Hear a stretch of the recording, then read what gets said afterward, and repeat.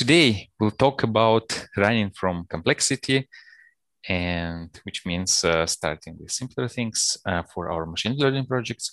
And we have a special guest today, Ben Wilson. Ben is a practice lead resident solution architect at Databricks. That's probably the longest title uh, of a guest I had on this show. Uh, Ben is based in North Carolina, US, and he's doing data science work for the past 12 years in companies ranging from semiconductor manufacturing to fashion companies. And he's working on a book for mine entitled Machine Learning Engineer in Action, which focuses on how to get machine learning projects in production and help them stay there. Welcome, Ben. Thanks. Great to be here. Yes, it's our pleasure. So before we go into our main topic, let's start with your background. Can you tell us about your career journey so far? Ooh, one of the weirdest ones. It's even weirder than my job title right now. Um, Started straight out of high school, went into the United States Navy, and went for a program called basically it's involving nuclear engineering as a technician. So did that for a number of years, got kind of tired of doing that, did a bunch of other things in the Navy, but it eventually exposed me to a position in my last year and a half that I was on active duty, where I was a communications officer, interim communications officer, dealing with message traffic and computers. And it started to fascinate me at just how mind-numbingly boring doing manual tasks in a computer can be. So I started to learn automation of I'm so lazy. I want a computer to just kind of do things for me. So I started to learn scripting and stuff. That catapulted me once I got out of the military after almost 12 years to get my first job as a process engineer, just dealing with complex manufacturing processes. So running tools and equipment lines and having to craft recipes. Got tired of that company, went on to another company doing a very similar task, but working more in the R&D side of things with emerging products with a much more complex system. And that's where I started to learn uh, even greater tools to maximize my own personal laziness. So I started to figure out, uh, hey, I hate doing this thing so much. It's really complicated. And we had a contract with a company actually here in North Carolina, less than 10 minutes from my house, the SAS Institute. And uh, they had all these great training programs and allowed us to use their tooling for a fee, of course. And I started to learn the basics of statistical process control and what we used to call as statistics or the applied statistics, and now we call it data science. Started to learn all that from those great instructors and that tooling. And this is years ago, over a decade ago. But that started me down a path of working for another series of companies where I started to do data science work. Everything from the largest semiconductor factory in North America to a fashion company, which I learned more intense data science techniques and got exposure to Apache Spark, and my current company, Databricks. We're a very relatively early customer of theirs. And I decided to make the journey to learn more about my field and my profession at a company like Databricks. So that long job title is what I call a field nerd. We help companies build stuff, everything from ETL to traditional statistics, applications, analytics, and truly cutting edge, ridiculous, deep learning, distributed ML applications. So that's my career journey in a nutshell. And I've been doing that for just over 3 years now. Mhm. Okay, so this long title, Practice Lead Resident Solutions Architect, you said it's field nerd. Yeah. Okay, so basically helping customers um, to build what they need. Yeah. Whatever they need. Mhm. And the topic of today's discussion is highly relevant to that because that's a narrative that I try to push with teams, particularly when they're just getting into new tooling in particular. And uh, people have a penchant for wanting to latch onto complexity, I think. And they see the shiny thing in the distance. And they're like, I really want to do that, without thinking about what is involved in that and how complex that could be. So one of the things that we do is work with them and say, yeah, that's cool. The shiny thing over there is really fascinating, but let's think about what we're trying to solve here. Let's analyze the process within the frame of vision of who the customer is, our internal customer. What problem are they trying to solve? They just want the problem solved. We're there to help try to solve it. So they're not maintaining code. They're not maintaining a solution. We are. So the simpler we make our lives, and that goes back to what I was saying earlier about my own personality of trying to be as lazy as possible. Laziness is good, I think, in data science and engineering work, because it means you can go and do other stuff because what you built is easier to maintain. Mm-hmm. So you said you help your customers from everything from ETL to traditional statistics, analytics, and this shiny deep learning new stuff. I guess when somebody comes to you with a request, hey, can you please take this state-of-the-art library or model and deploy or train it, have it for us? Yeah, you probably start thinking, maybe they need something simpler, right? Or maybe the code that we're looking at is so over-engineered and complex that the solution is, hey, let's refactor this to make it more maintainable. Let's take this, a theme in the book that I wrote that you were talking about is walls of text. And I see that very frequently in data science code, which is, the God function. It's a function that is potentially hundreds, if not thousands of lines of imperative code that is so complicated and hard to follow that the simpler thing is to start breaking it up into smaller pieces. In the process of refactoring that, you can simplify the code, not just in the sense of, yeah, it's easier to maintain, but there might be dead code in there. There might be code that could be handled in a more efficient, cheaper, more understandable way. And that's something that we do on the professional services side, help customers. Sometimes we rewrite the code for them. Other times we pair up with them and build it together. And the end goal is not just to get something into production, because that doesn't make successful ML. The end goal is to build something together with a customer that they can maintain, that is going to be running in production, hopefully for years, and that they fully understand. They can improve it over time instead of having this massively complex code base that if something breaks or they need to, put some new functionality into it, they kind of throw their hands up and say, no idea where to begin. Okay. So in your opinion, what do you think is the most common reason that projects then don't make into production and fail? So not making it into production is generally one of two things from what I see. One is nobody cares. So there's no business buy-in. You haven't actually paired up with your internal customer to make sure that they're comfortable with what you're building, that they've bought into what you're building, and you've demonstrated in terms that they understand exactly what this is bringing to the table, whatever the solution is.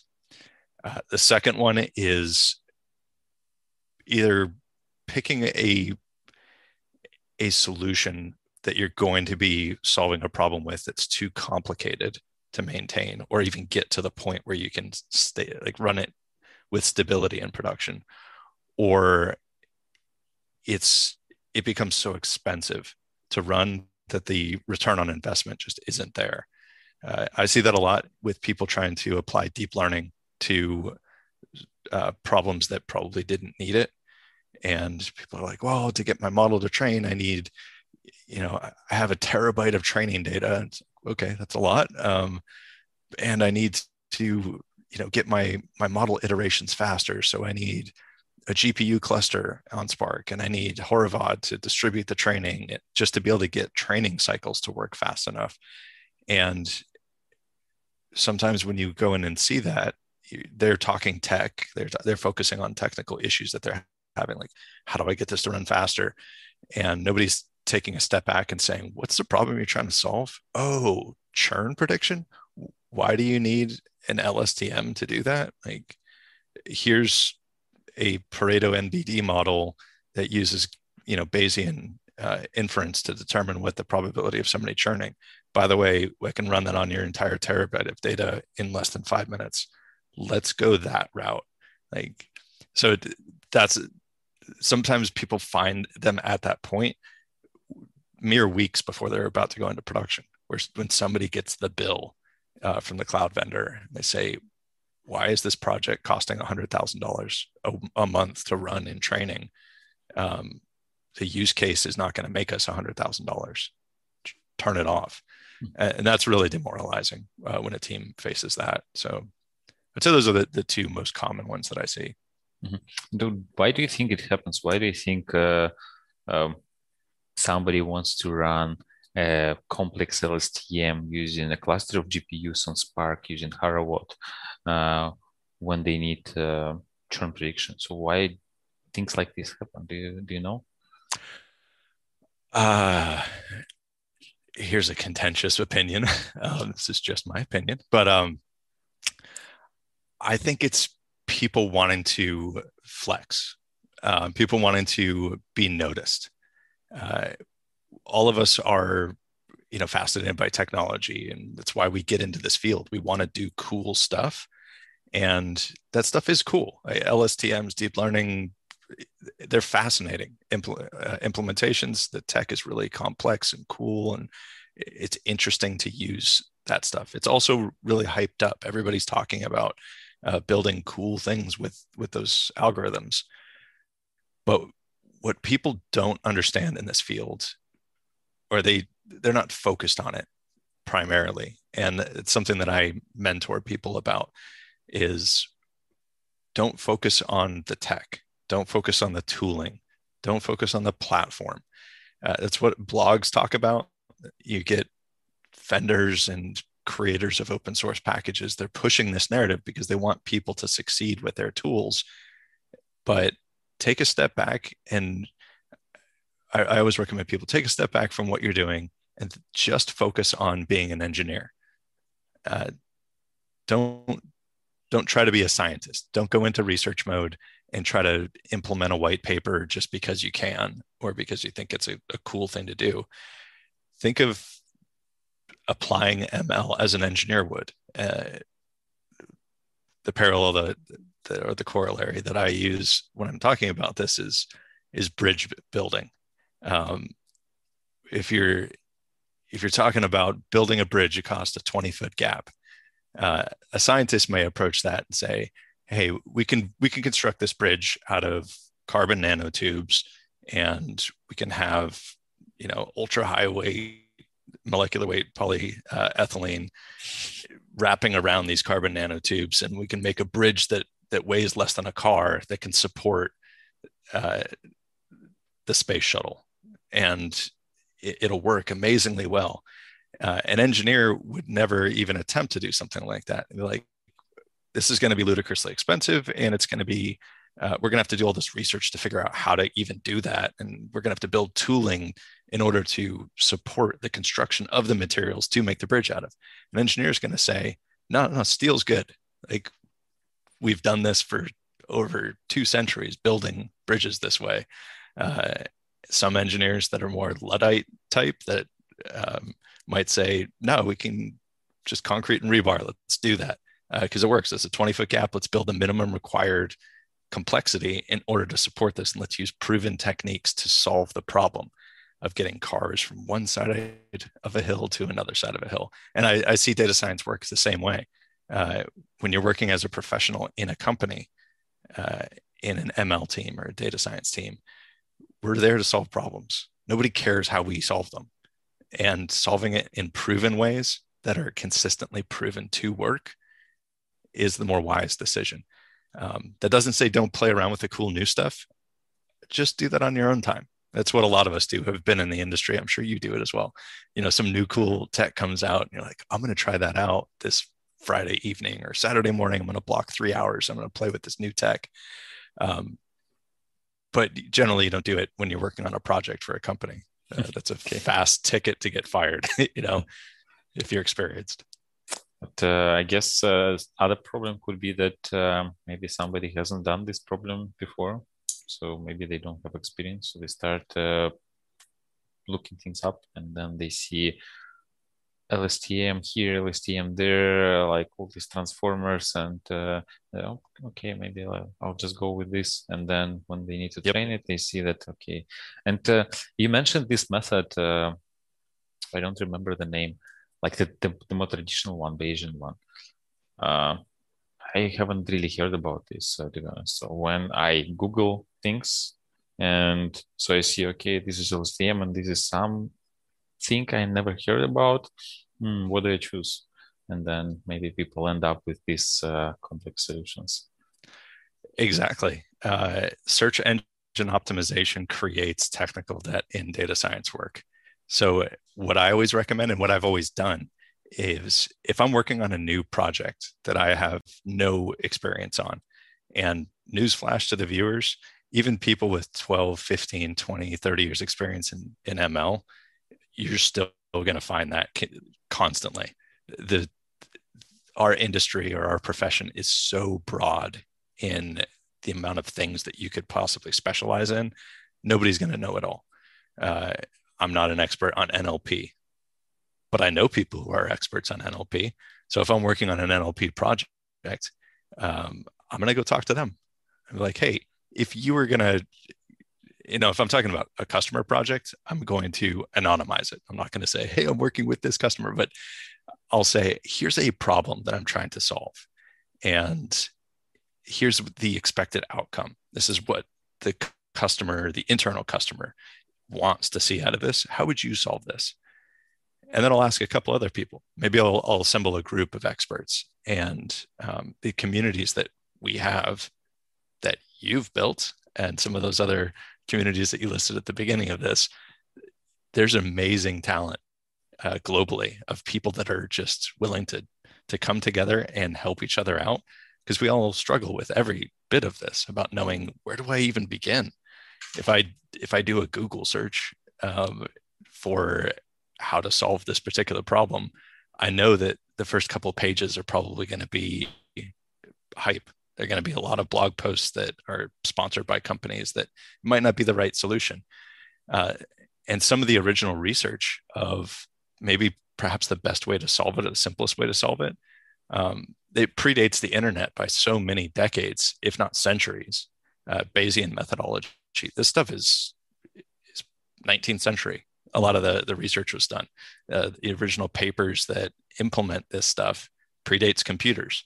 So finding those resources of knowing, like, hey, how would I deal with a non-parametric distribution if I'm trying to estimate, this prediction? It's highly esoteric information, and it's really hard to find when you're just searching on the internet. It's much easier to join a community and just ask people that may have done it before. Send out a flare, and some of these communities, everybody's so helpful. Somebody will chime in and be like, oh, I solved that same problem before, and here's what I used. You'll still get some people to be like, oh yeah, use deep learning, but you might get somebody who's kind of been there, done that, and is a little older, more experienced. They'll be like, no, you can solve this with this statistical inference method that's really old, but it's really powerful and fast. And yeah, that's how I approach that to avoid that trap. That's maybe something I'll use as a pitch for Datadogs Club. Definitely, Some of your words. Thanks.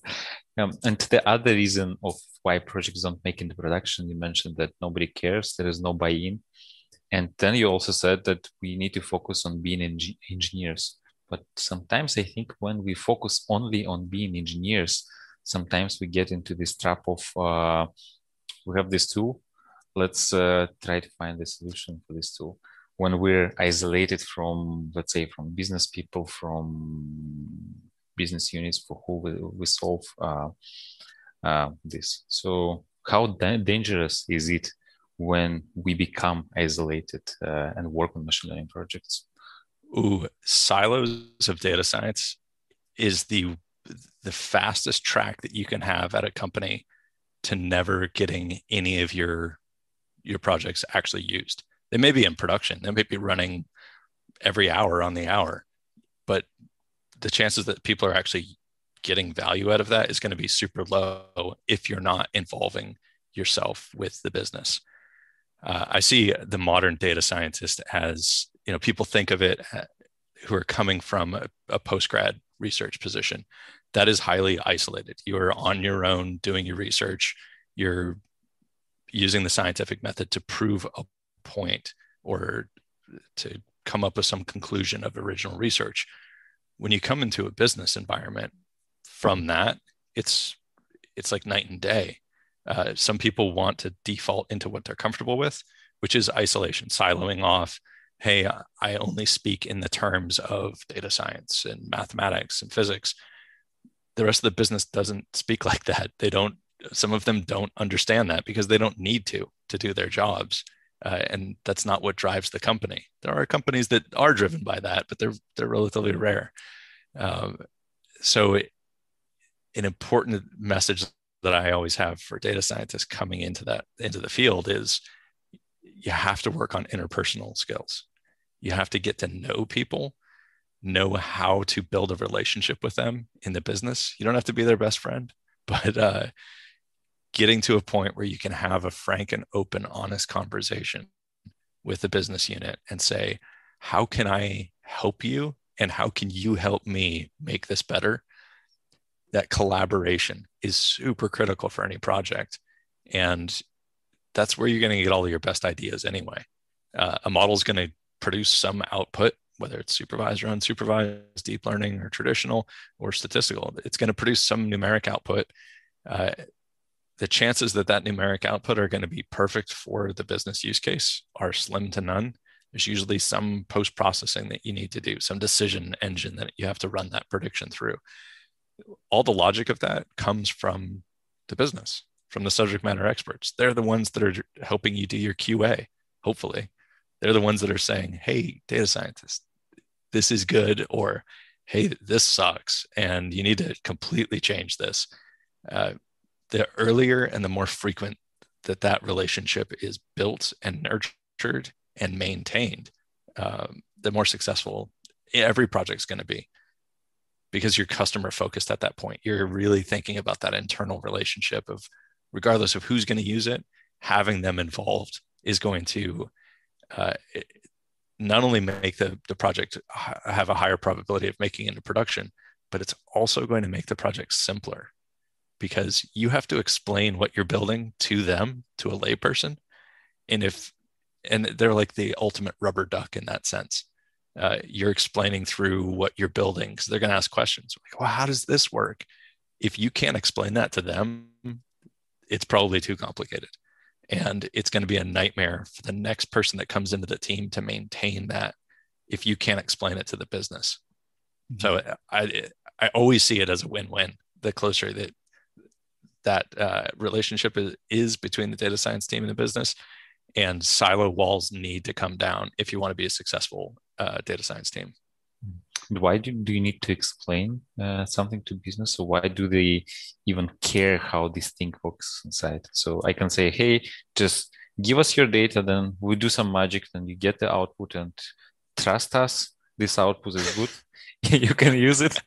So why do we need to care about, okay, they understand or not? Like, why they're going to want to understand. If why? You build that relationship correctly and they're emotionally invested in this project, which is the goal of the data scientists working on it, you got to get them hyped up about it. And they're going to want to know. Humans are naturally curious. If you show them a little peek behind the curtain, they're going to want to step right through that curtain with you and say, hey, I can't speak in your terms, or I don't want to hear the nerd talk, but explain it to me like I'm a 5-year-old.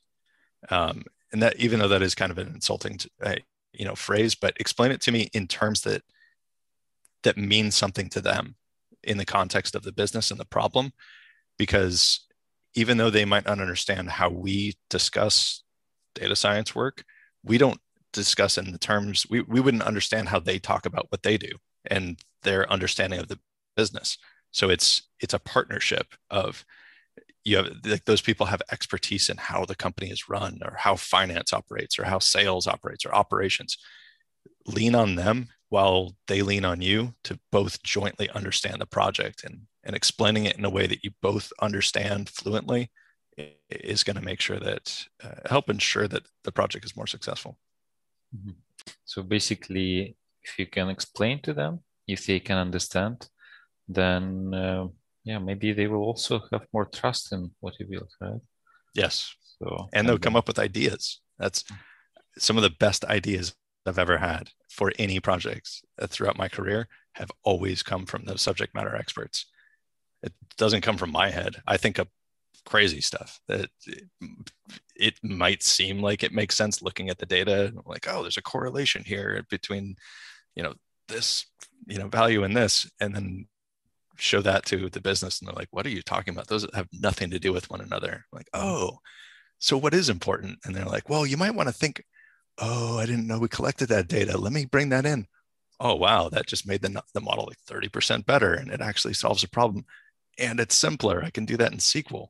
So it's super important. Mm-hmm. So basically, we need to involve subject matter experts as early as possible.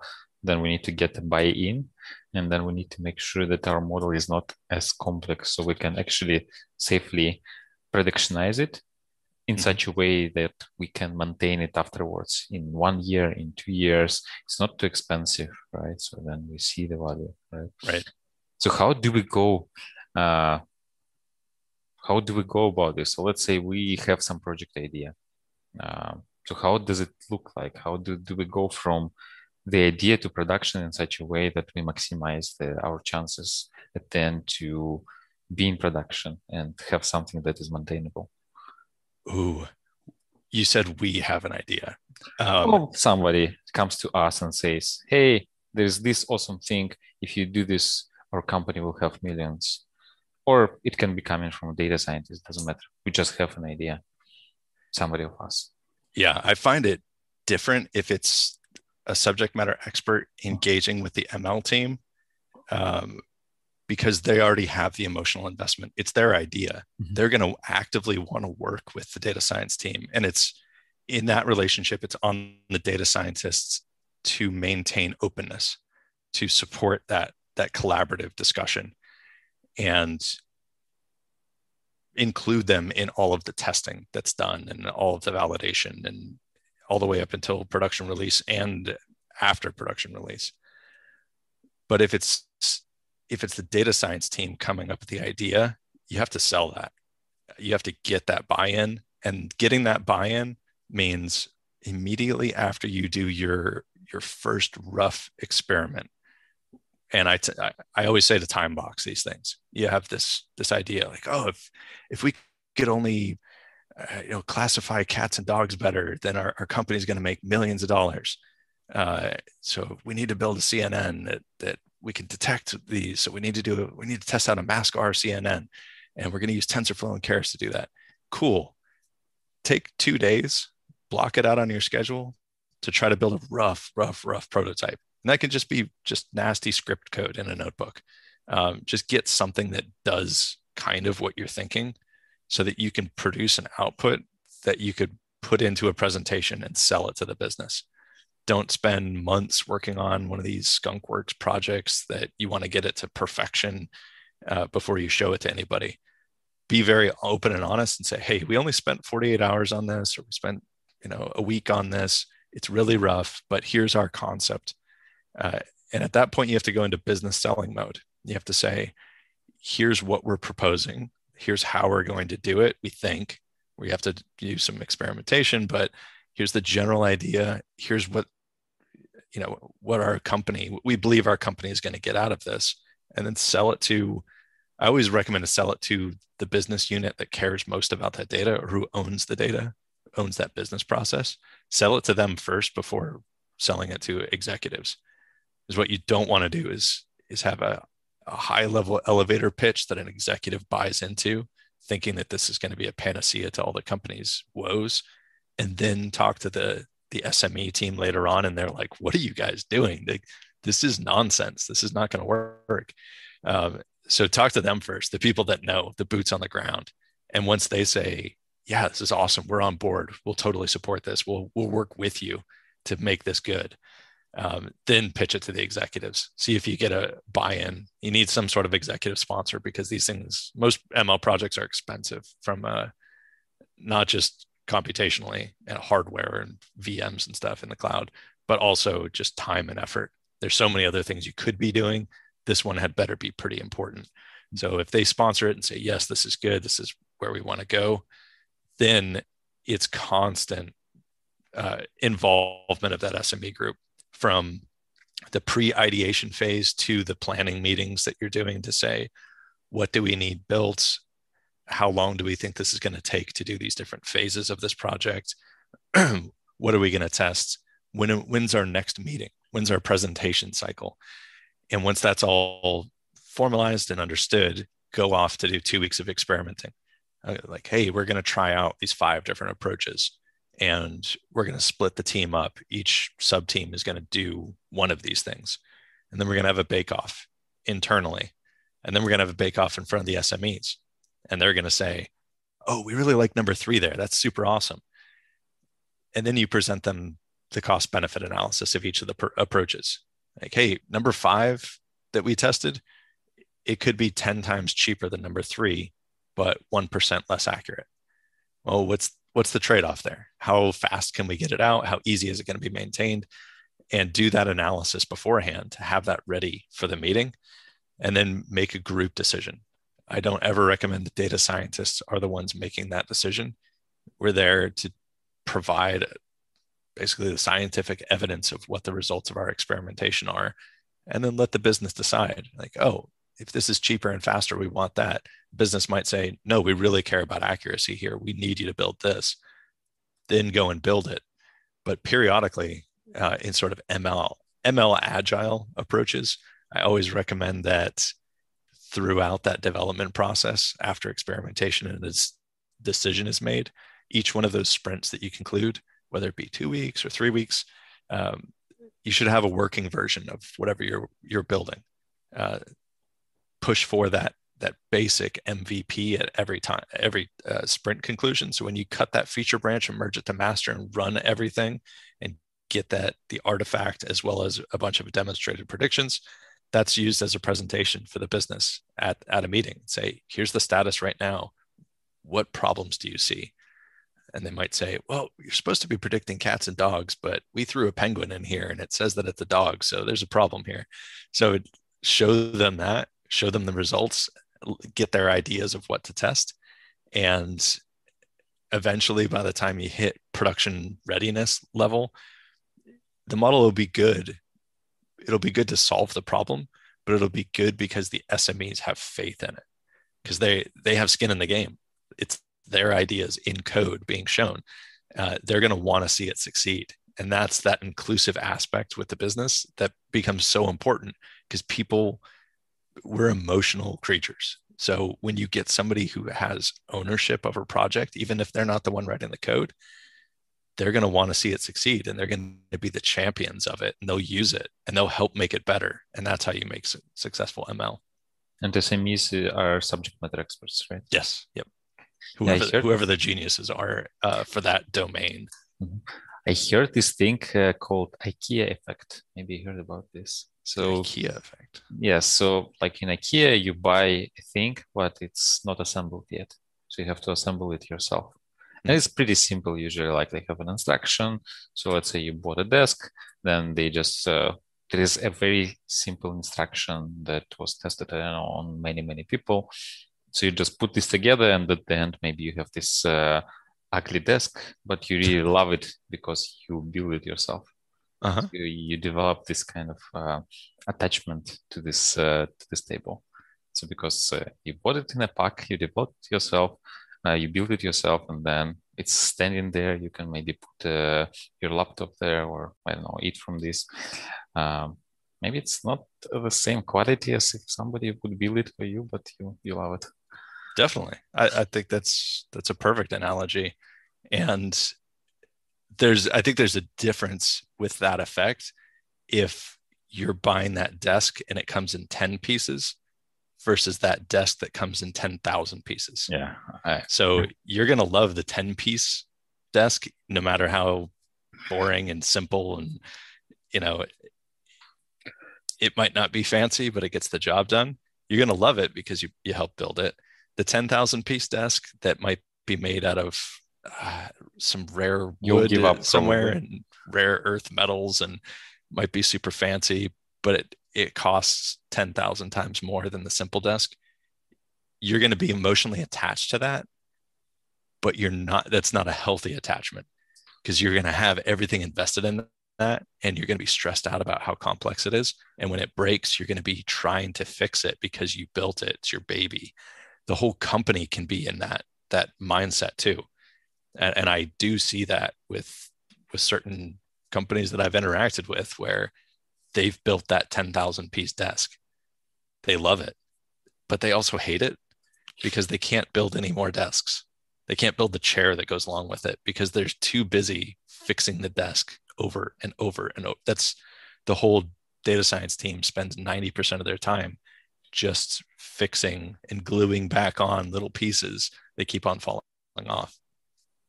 Yeah, I remember I once bought something not from IKEA, but from other store. It was a German store, so I had high expectations in terms of simplicity, like how simple it would be to collect or to build the thing. But it was not like, it wasn't as simple. It was more complex, and I hated that thing. And then I think I gave up. Like, it's still in the basement, not assembled. So yeah, that can happen with ML as well. Yeah. So let's say we have something more complex, maybe a novel algorithm that we want to try. Right. So we hear, like, right now, deep learning is very popular. So we want to try it for our problem. Should we do this? What, like, is this necessary? Like, what kind of risk we have for doing this? I'd say proven deep learning algorithms. If we're talking about CNNs, if you've got an architecture that somebody has spent time building and has proven out that it actually works, I'd say it's pretty low risk. That's the benefit of transfer learning. You can say, oh, I'm going to take Inception v3.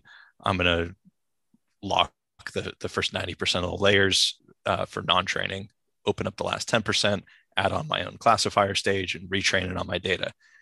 Fairly low risk because thousands of people are doing that. I've done it dozens of times. It works. Building something from scratch where you find a white paper, those novel algorithms, that's where the risk comes in. And I'm guilty of it myself, of not only implementing those, but also creating them from scratch myself. It's fun, right? It is very fun, but it's important to make sure that there's not a solution out there that does what you're trying to do in existence. A lot of things that get published, particularly in our field, a lot of people need to publish because this is a burgeoning, growing field. And there's a lot of exciting research being done. There's also a lot of non-repeatable research being done. There's a lot of stuff that gets published that even if you were to try to re-implement exactly what they did, even if they show code, which most of them don't, but sometimes they will have a GitHub repository, like, hey, check out the code that I had for my research. And you take that code and you run it on the exact same data set on a different environment, and it doesn't work. It doesn't produce the same results. It's dangerous. So what I usually recommend if somebody's thinking of implementing novel algorithms, check to make sure it's possible. See if other people have done it. You don't want to be the guinea pig unless you've established street cred at your company. And what I mean by street cred is you've already done all low-hanging fruit. You've got dozens of models in production solving actual real-world business use cases at a company. If you're working for an e-commerce site, you've got CLV, you've got churn, you've got fraud prediction, you've got RLV, you've got RFM clustering, you've got recommendation engines, you have targeted messaging for marketing. You've got all these models that are currently running and working and doing great. And now you're out of the easy stuff. You're like, oh, I don't know what to do next. The business wants us to do this really crazy thing that I spent 2 weeks trying to research how other people might tackle this. I've talked to my people over in Data Talks Club. I asked a couple data scientists saying like, hey, has anybody tackled this? And the only response that I got was good luck, or hey, that's NP complete. We have no idea how to do that. If you've gotten to that point, that's when you're going into the white paper zone of saying, hey, maybe somebody's done research, or maybe I can actually contact a university and see if any of their postgrad researchers are working on this problem, and try to assume that risk if you have no other option.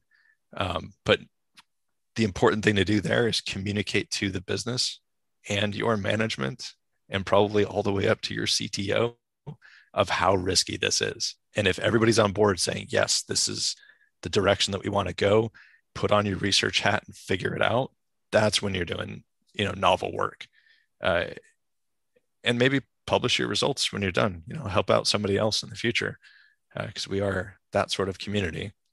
But if it's a problem that has been solved by somebody some way, or particularly problems that have been solved by many people over many decades using what some people might think of as uncool tech.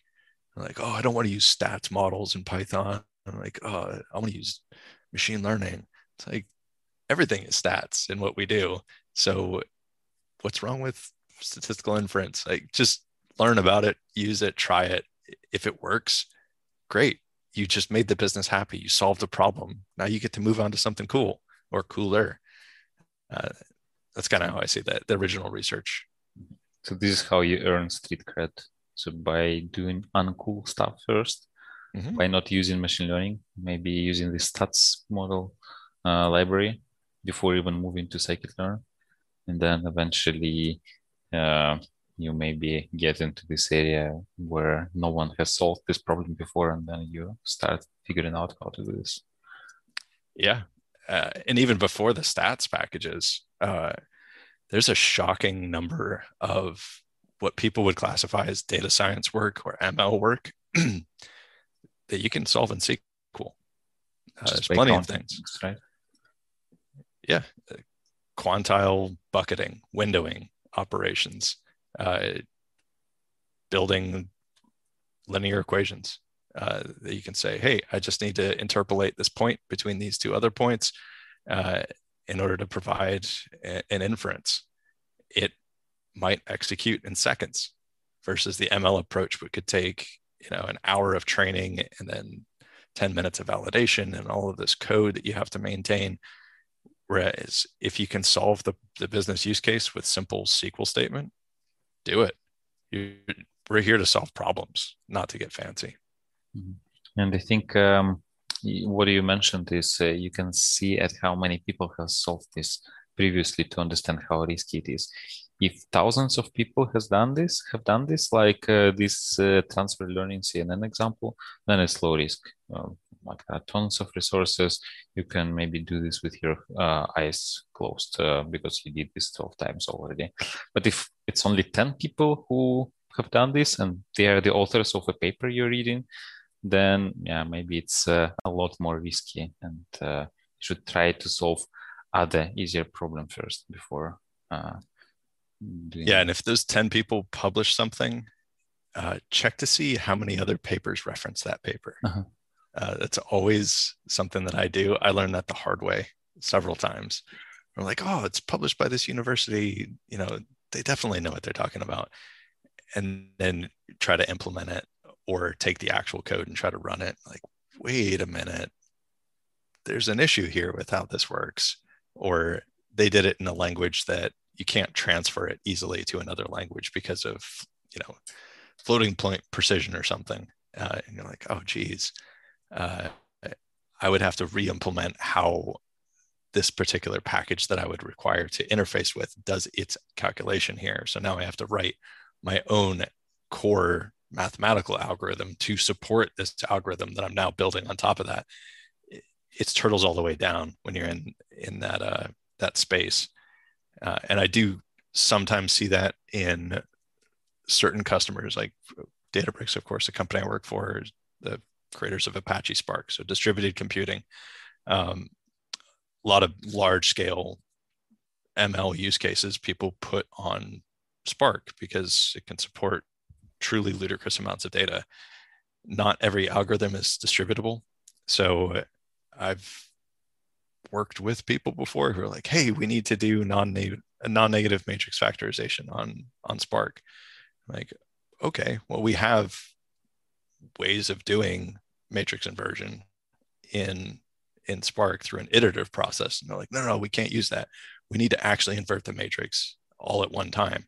Like, that's going to shuffle all the data to every other executor. This is going to be super expensive, and you're going to need this massive cluster that can handle this. And they're like, well, we read a paper. And it's like, okay, you read a paper on somebody doing this. Let's give it a shot. We'll give it a week. We'll play around with it, try to write some code. And then later on, you realize that, oh, the reason it worked was because the Hadoop cluster that this was running on, that had Spark running on it, had 10,000 nodes available. This company can't afford that amount of VMs to be started in their AWS instance. So we had to backpedal and say, we can't do this, and here's why. So it's important when looking through those papers to read the fine print and then see if other people have been successful in doing it. And that's actually what I found a week later, was other people referencing that paper saying, yeah, this is cool, but this was the environment that they ran this on. So unless you have this amount of horsepower behind you, unless you're Google, maybe not do this. Yeah, I think I saw something similar. So there is a company called Criteo, I don't know how to pronounce. They actively use Spark. They have I don't know if they still have their Hadoop cluster, but they were they like the fact that they have like the largest Hadoop cluster in Europe. And yeah, so they would do a lot of talks like this, but maybe for smaller tech companies, not all these things are as easily implementable as for Criteo, because they have this Hadoop cluster and they don't. I didn't realize we have so many questions. We have actually 6 questions. So Razona says that my impression is that a lot of companies slept through needing people with basic stats skills and now are throwing data science at it. Do you agree or disagree? 100% agree. 100%. I think there's 2 core critical skill sets that some companies don't realize that they need to make successful data science or ML use cases. The first one is statisticians, or people with a statistics background. It's such an important aspect of our work that we do. You don't need everybody to have that background, but you need at least 1 or 2 people to really understand statistics at a extremely deep level. And the second one is coders. Get a developer to train up the data science team to create ML engineers. And I know that term is thrown around a lot, of people like, well, ML engineers do ML ops stuff. What I mean by ML engineer, my own personal definition, is a data scientist who can code. Somebody who can do soup to nuts. Like, you can do the ETL and you can deploy to production, everything in between. And having a statistics background, as Razona said, is also super critical as part of that. Even if you're not an expert, you should have exposure to that and do continuing learning on sometimes reading the old school textbooks that were written far before digital printing was a thing. Yeah, I think I had one of those textbooks. I tried to read it and it was so difficult. Yeah, some of them are pretty dry and pretty complex, particularly the pure theory ones. Yeah.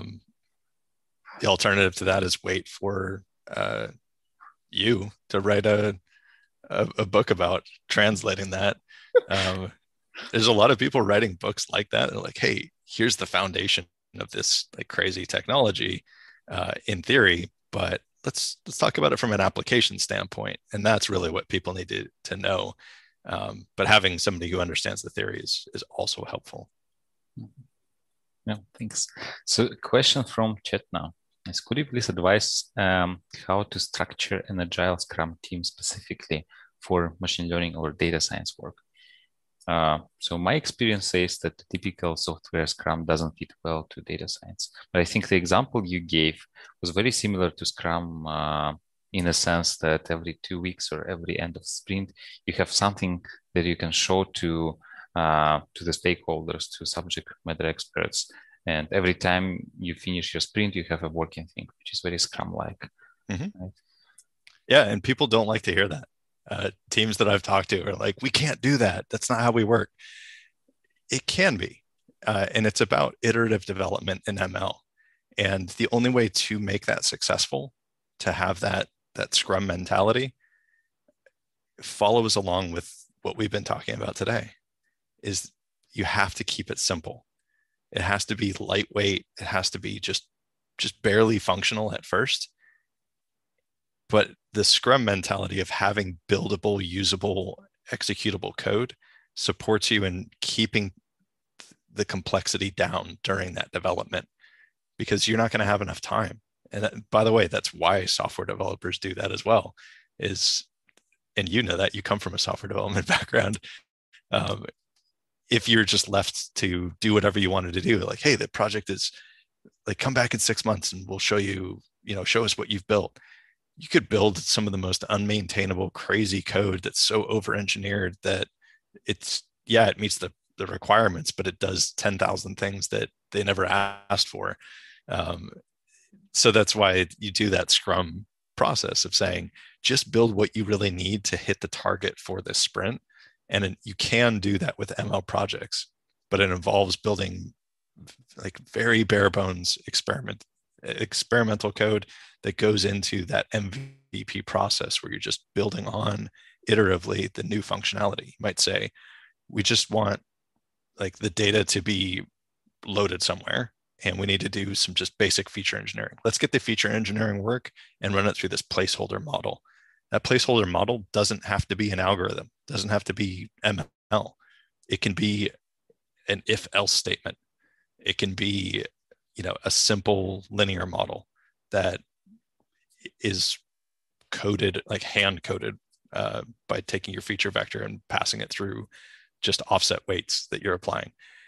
Keep it as simple as possible. And then once you get the feature engineering all worked out so that you can create a feature vector, maybe the next sprint is, all right, we know which algorithm we're going to go to. Let's build all that code out, and let's tune all the hyperparameters in an automated way. Let's use Optune or HyperOpt. That's this sprint. At the end of that, you still have a result. You have predictions that you can show people. The next one might be, all right, now we're doing unit testing. Let's unit test all that feature engineering code. Let's write all those tests. Let's make sure that we have an integration test from ingest to prediction. So it's possible. I know it's possible because I've done it many, many times. So the main concern I hear when somebody is saying, hey, let's use Scrum for research, is that research is very undeterministic. So you don't know if something you do is going to succeed, to be successful or not, right? But yep. I think it's still a good idea to time box this thing. So yes. You'd rather spend 2 weeks to conclude that it's not possible rather than you spend 2 months or more to conclude that it's not possible, right? So it's still a good idea. Right? I hear that from people all the time. I've gotten that as feedback from the book, the first couple of chapters. People are like, well, how can you tell in just 3 weeks whether something's going to work or not? Like, maybe you can't. Maybe if you spent 3 years working on the problem, you'll figure it out and you'll get something that's workable and stuff. But as data scientists, companies aren't expecting us to do original research generally. Some are. They want a problem solved. And it's not just the problem that you're working on right now they want solved. They probably have 100, 200, 1,000 problems they want solved. If you're not time boxing that research and saying, hey, we're gonna either shelve all of our research for a later date so we can work on something else, or we're just gonna say, hey, we've given it our best shot and we've tried it out. we can't figure it out. Maybe we need to hire somebody with experience in this field. Maybe we need to, have more discussions in the community and say, hey, how do other people solve this? That might take time. But if you have that time box, you can now move over to another project while somebody's taking a couple of hours a week of just continuing that research phase, but not devoting an entire team to try to figure something out over months. Yeah, there is another question from Razona about your mentoring. I don't remember if you mentioned something about mentoring during today, but is it a formal thing or something through Databricks? I do a number of different things, but for mentoring, we have programs at Databricks that we do that. We have several for software development, where we have people in the field that come from a data science or statistics background that are trying to learn how to get better at software development skills. So there's a bunch of programs that we do like that, which are formalized meetups and project work. So we allow people to learn in the best way that they can, which is learn by breaking it and then fixing it. We also have programs where we're teaching people from a data engineering background and a software development background, ML. There's a kickoff that we're doing that we just started this week actually for the next round, which is formalized at the end with a capstone project. And that capstone project is full end-to-end production ML, which is, this is unit tested, integration tested, monitored with A/B testing built around it, deployment, CI/CD, like everything that you can think about from production ML. That's what we help somebody build. So they focus on solving a problem with an open source data set. No, thanks. So I know we should be wrapping up, but I also want to ask you about your book. Maybe you can tell us a bit about this and how is it related to the topic today? I think everything that we talked about today is covered in the book in some way. And then another 610 pages on top of that. So yeah, it's kind of a monster of a book. But yeah, the first part of the book is talking about process, about how do we think through a problem? How do we have those conversations with the business? How do we do that Scrum implementation from ML, and talking about what is actually important about solving problems, and how do we engage with people to help collectively and collaboratively solve those problems. Part two is more focused on implementation of esoteric things that a lot of people don't focus on. It's not the fun, cool stuff. Like people really like reading books about like, hey, how do I build an algorithm? And that's key core data science work. You need to know how to build your random forest or your logistic regression, or how to implement a statistical model. But so many people have written books about that. I wasn't interested in writing that. In fact, what I normally do is, hey, go read Alexi's book on how to do this. If you want to see it in applications of ML algorithms and the explanation of how to do that, I'm focusing more on how do you automate away the annoying part of that, which is how do you do automated tuning? When you have 1,000 time series models that you need to predict, how do you automate that? How do you distribute the training and auto tuning of each of those? And then what do you do with them? How do you produce visualizations that are not specifically for data scientists? How do you produce a visualization that tells a story to a business? And then part three is more the development stuff. Like, hey, why is code quality so important? Why is testing so important? Here's how to do this type of stuff. Here's some gotchas that I see, because I'm kind of spoiled being a consultant at a pretty big company. I interact with a lot of companies, so I see how a lot of data scientists do stuff. And there's repeated patterns that I see. So I just try to address those. Like, hey, think about computational and space complexity. This is why it's important. This is why code quality is important. This is why modularity, abstraction. Like, if you're not doing these things in your ML code, it's going to be a nightmare to maintain. That's pretty much the book. It's all the stuff that people usually don't talk about ML. So you said 600 pages, or how many? Yeah, something like that. Okay. They're trying to get me to make it go down. Yeah, I know what you're talking about. It's going to be so expensive to print. Do you have a couple of more minutes because we have three Mhm. more questions? Sure. Okay. Yeah. So one comment from Akshat or question. So it makes sense to solve problems with uncool techniques, but there are companies who are, I would say, AI first. They want to show off and say that they have AI capabilities. So what Mhm. about them? Good luck. I mean, you're going to have to spend for that talent. And that's, I'd say, less than 5% of companies that I'm aware of or that I've interacted with have the budget and the resources to acquire and retain that level of talent. So if you're an AI first company and all you want to do is the most cutting edge, most complex implementations of things, that's great. More power to you. I just hope you have the budget for each of those people. You're going to need what they call full stack data scientists, or what I call ML engineers. You're going to need people that have been there, done that, and know how to do that complex implementation or can build novel algorithms. And they're not cheap. Um, Here in the United States, at least, uh, you could be looking at having to pay somebody $500,000 a year in salary who knows how to do that, who can successfully do that.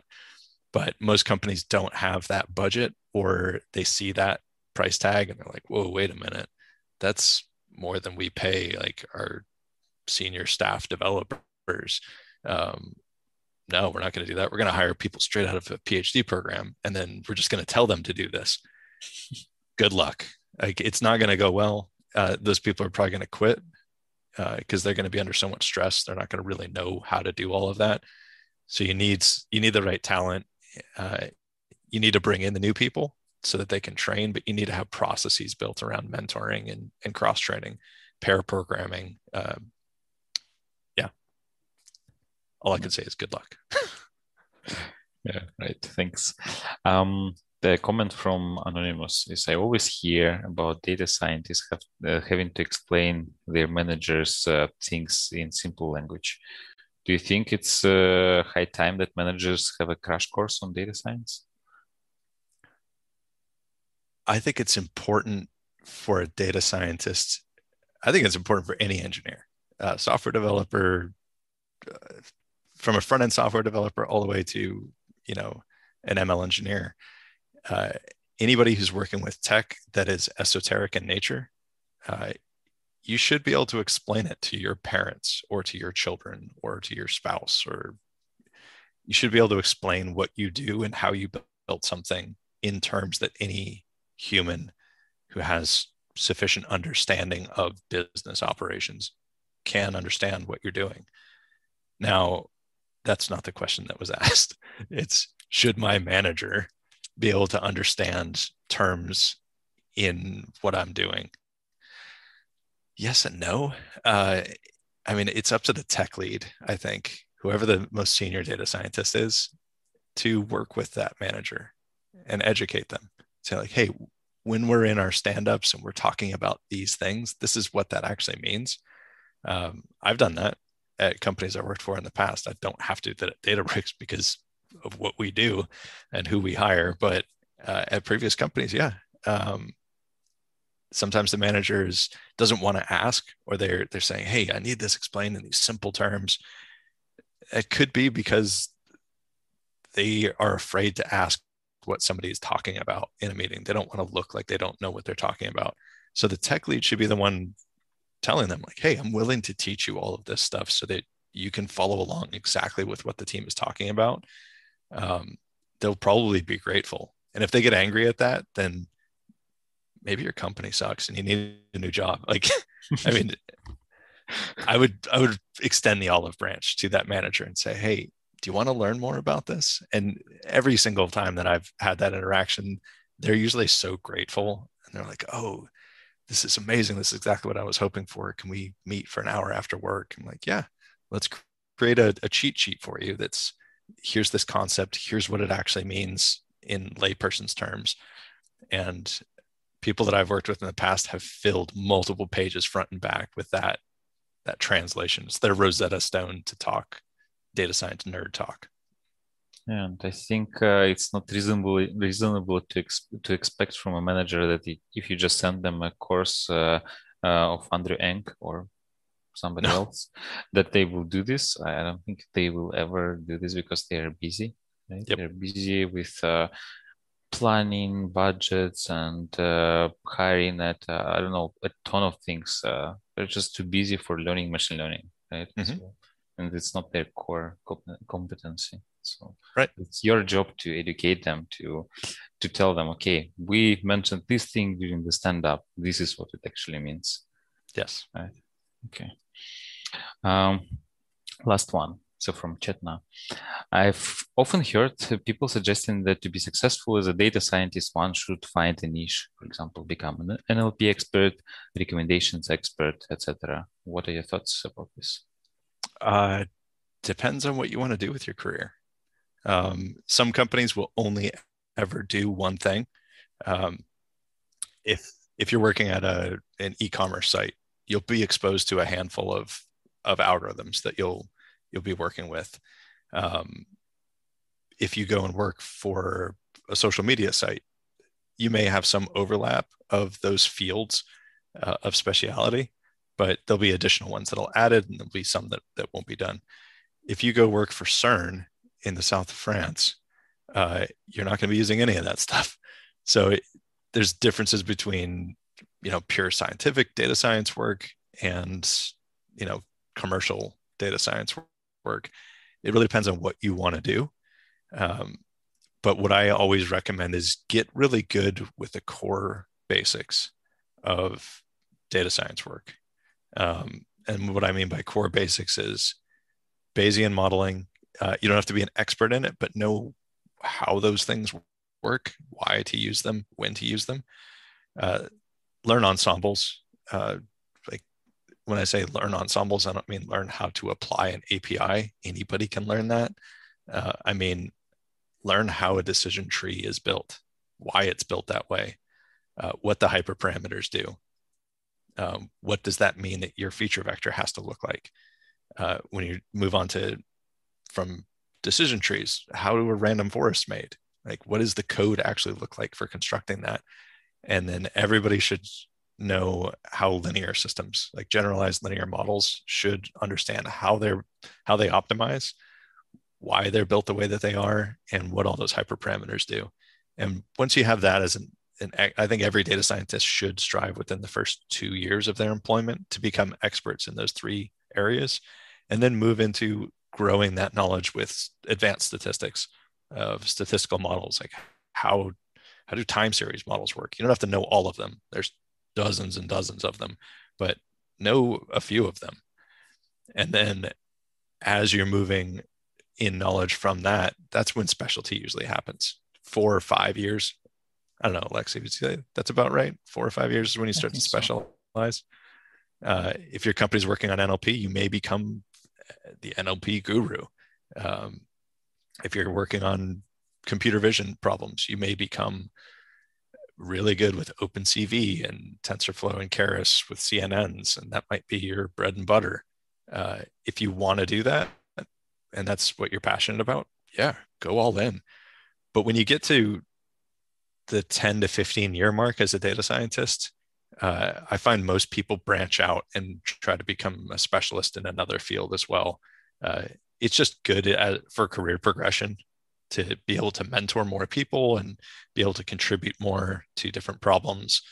And it also paves the way to what I expect eventually will become more ubiquitous, which is like the chief AI officer or chief ML officer at companies. Like that's the sort of the pinnacle of a career growth for people if they want to stay in the field. You have to know how a lot of different things work. And you probably can still be successful as a data scientist without specialization, without a niche. Yeah, generalists work really great. You don't have to have the ability to implement, some package from scratch from memory. like having that level of deep understanding of something that's not required.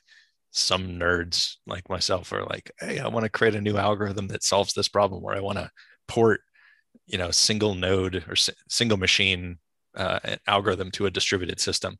I just find stuff like that fun, so I do it if customers have a use case for it. But you don't have to go into that level of specialization. You can be a generalist and say, yeah, I know how to build NLP models. I know how to do association rules. I know how to do collaborative filtering, and I can implement XGBoost on any problem that you have, and I know how to tune that properly, and I know how to monitor that. Yeah, generalists are pretty successful. Okay, thanks. So let's finish. How people can find you? LinkedIn. I'm also a new co-host to the podcast on DevChat TV, Adventures in Machine Learning. You can hear me ask a bunch of people. You've been on that show, actually. Yes. And we're probably going to have you back for another round. Yes. And so yeah, come check me out there. Find me on LinkedIn, and yeah, check out the book if it sounds interesting. And it's in early access, and I think it's getting published in November is the plan right now. So yeah, you can buy it now. Okay, cool. Thanks a lot for joining us today, for sharing all your knowledge, and thanks everyone for watching us and asking questions. And do remember that we have 3 more talks this week. They're all amazing. Check them out if you haven't, and register for the remaining events. No, that's all. And thanks again. It was nice chatting with you. Yeah, it was nice for me as well. Thanks, Alexei.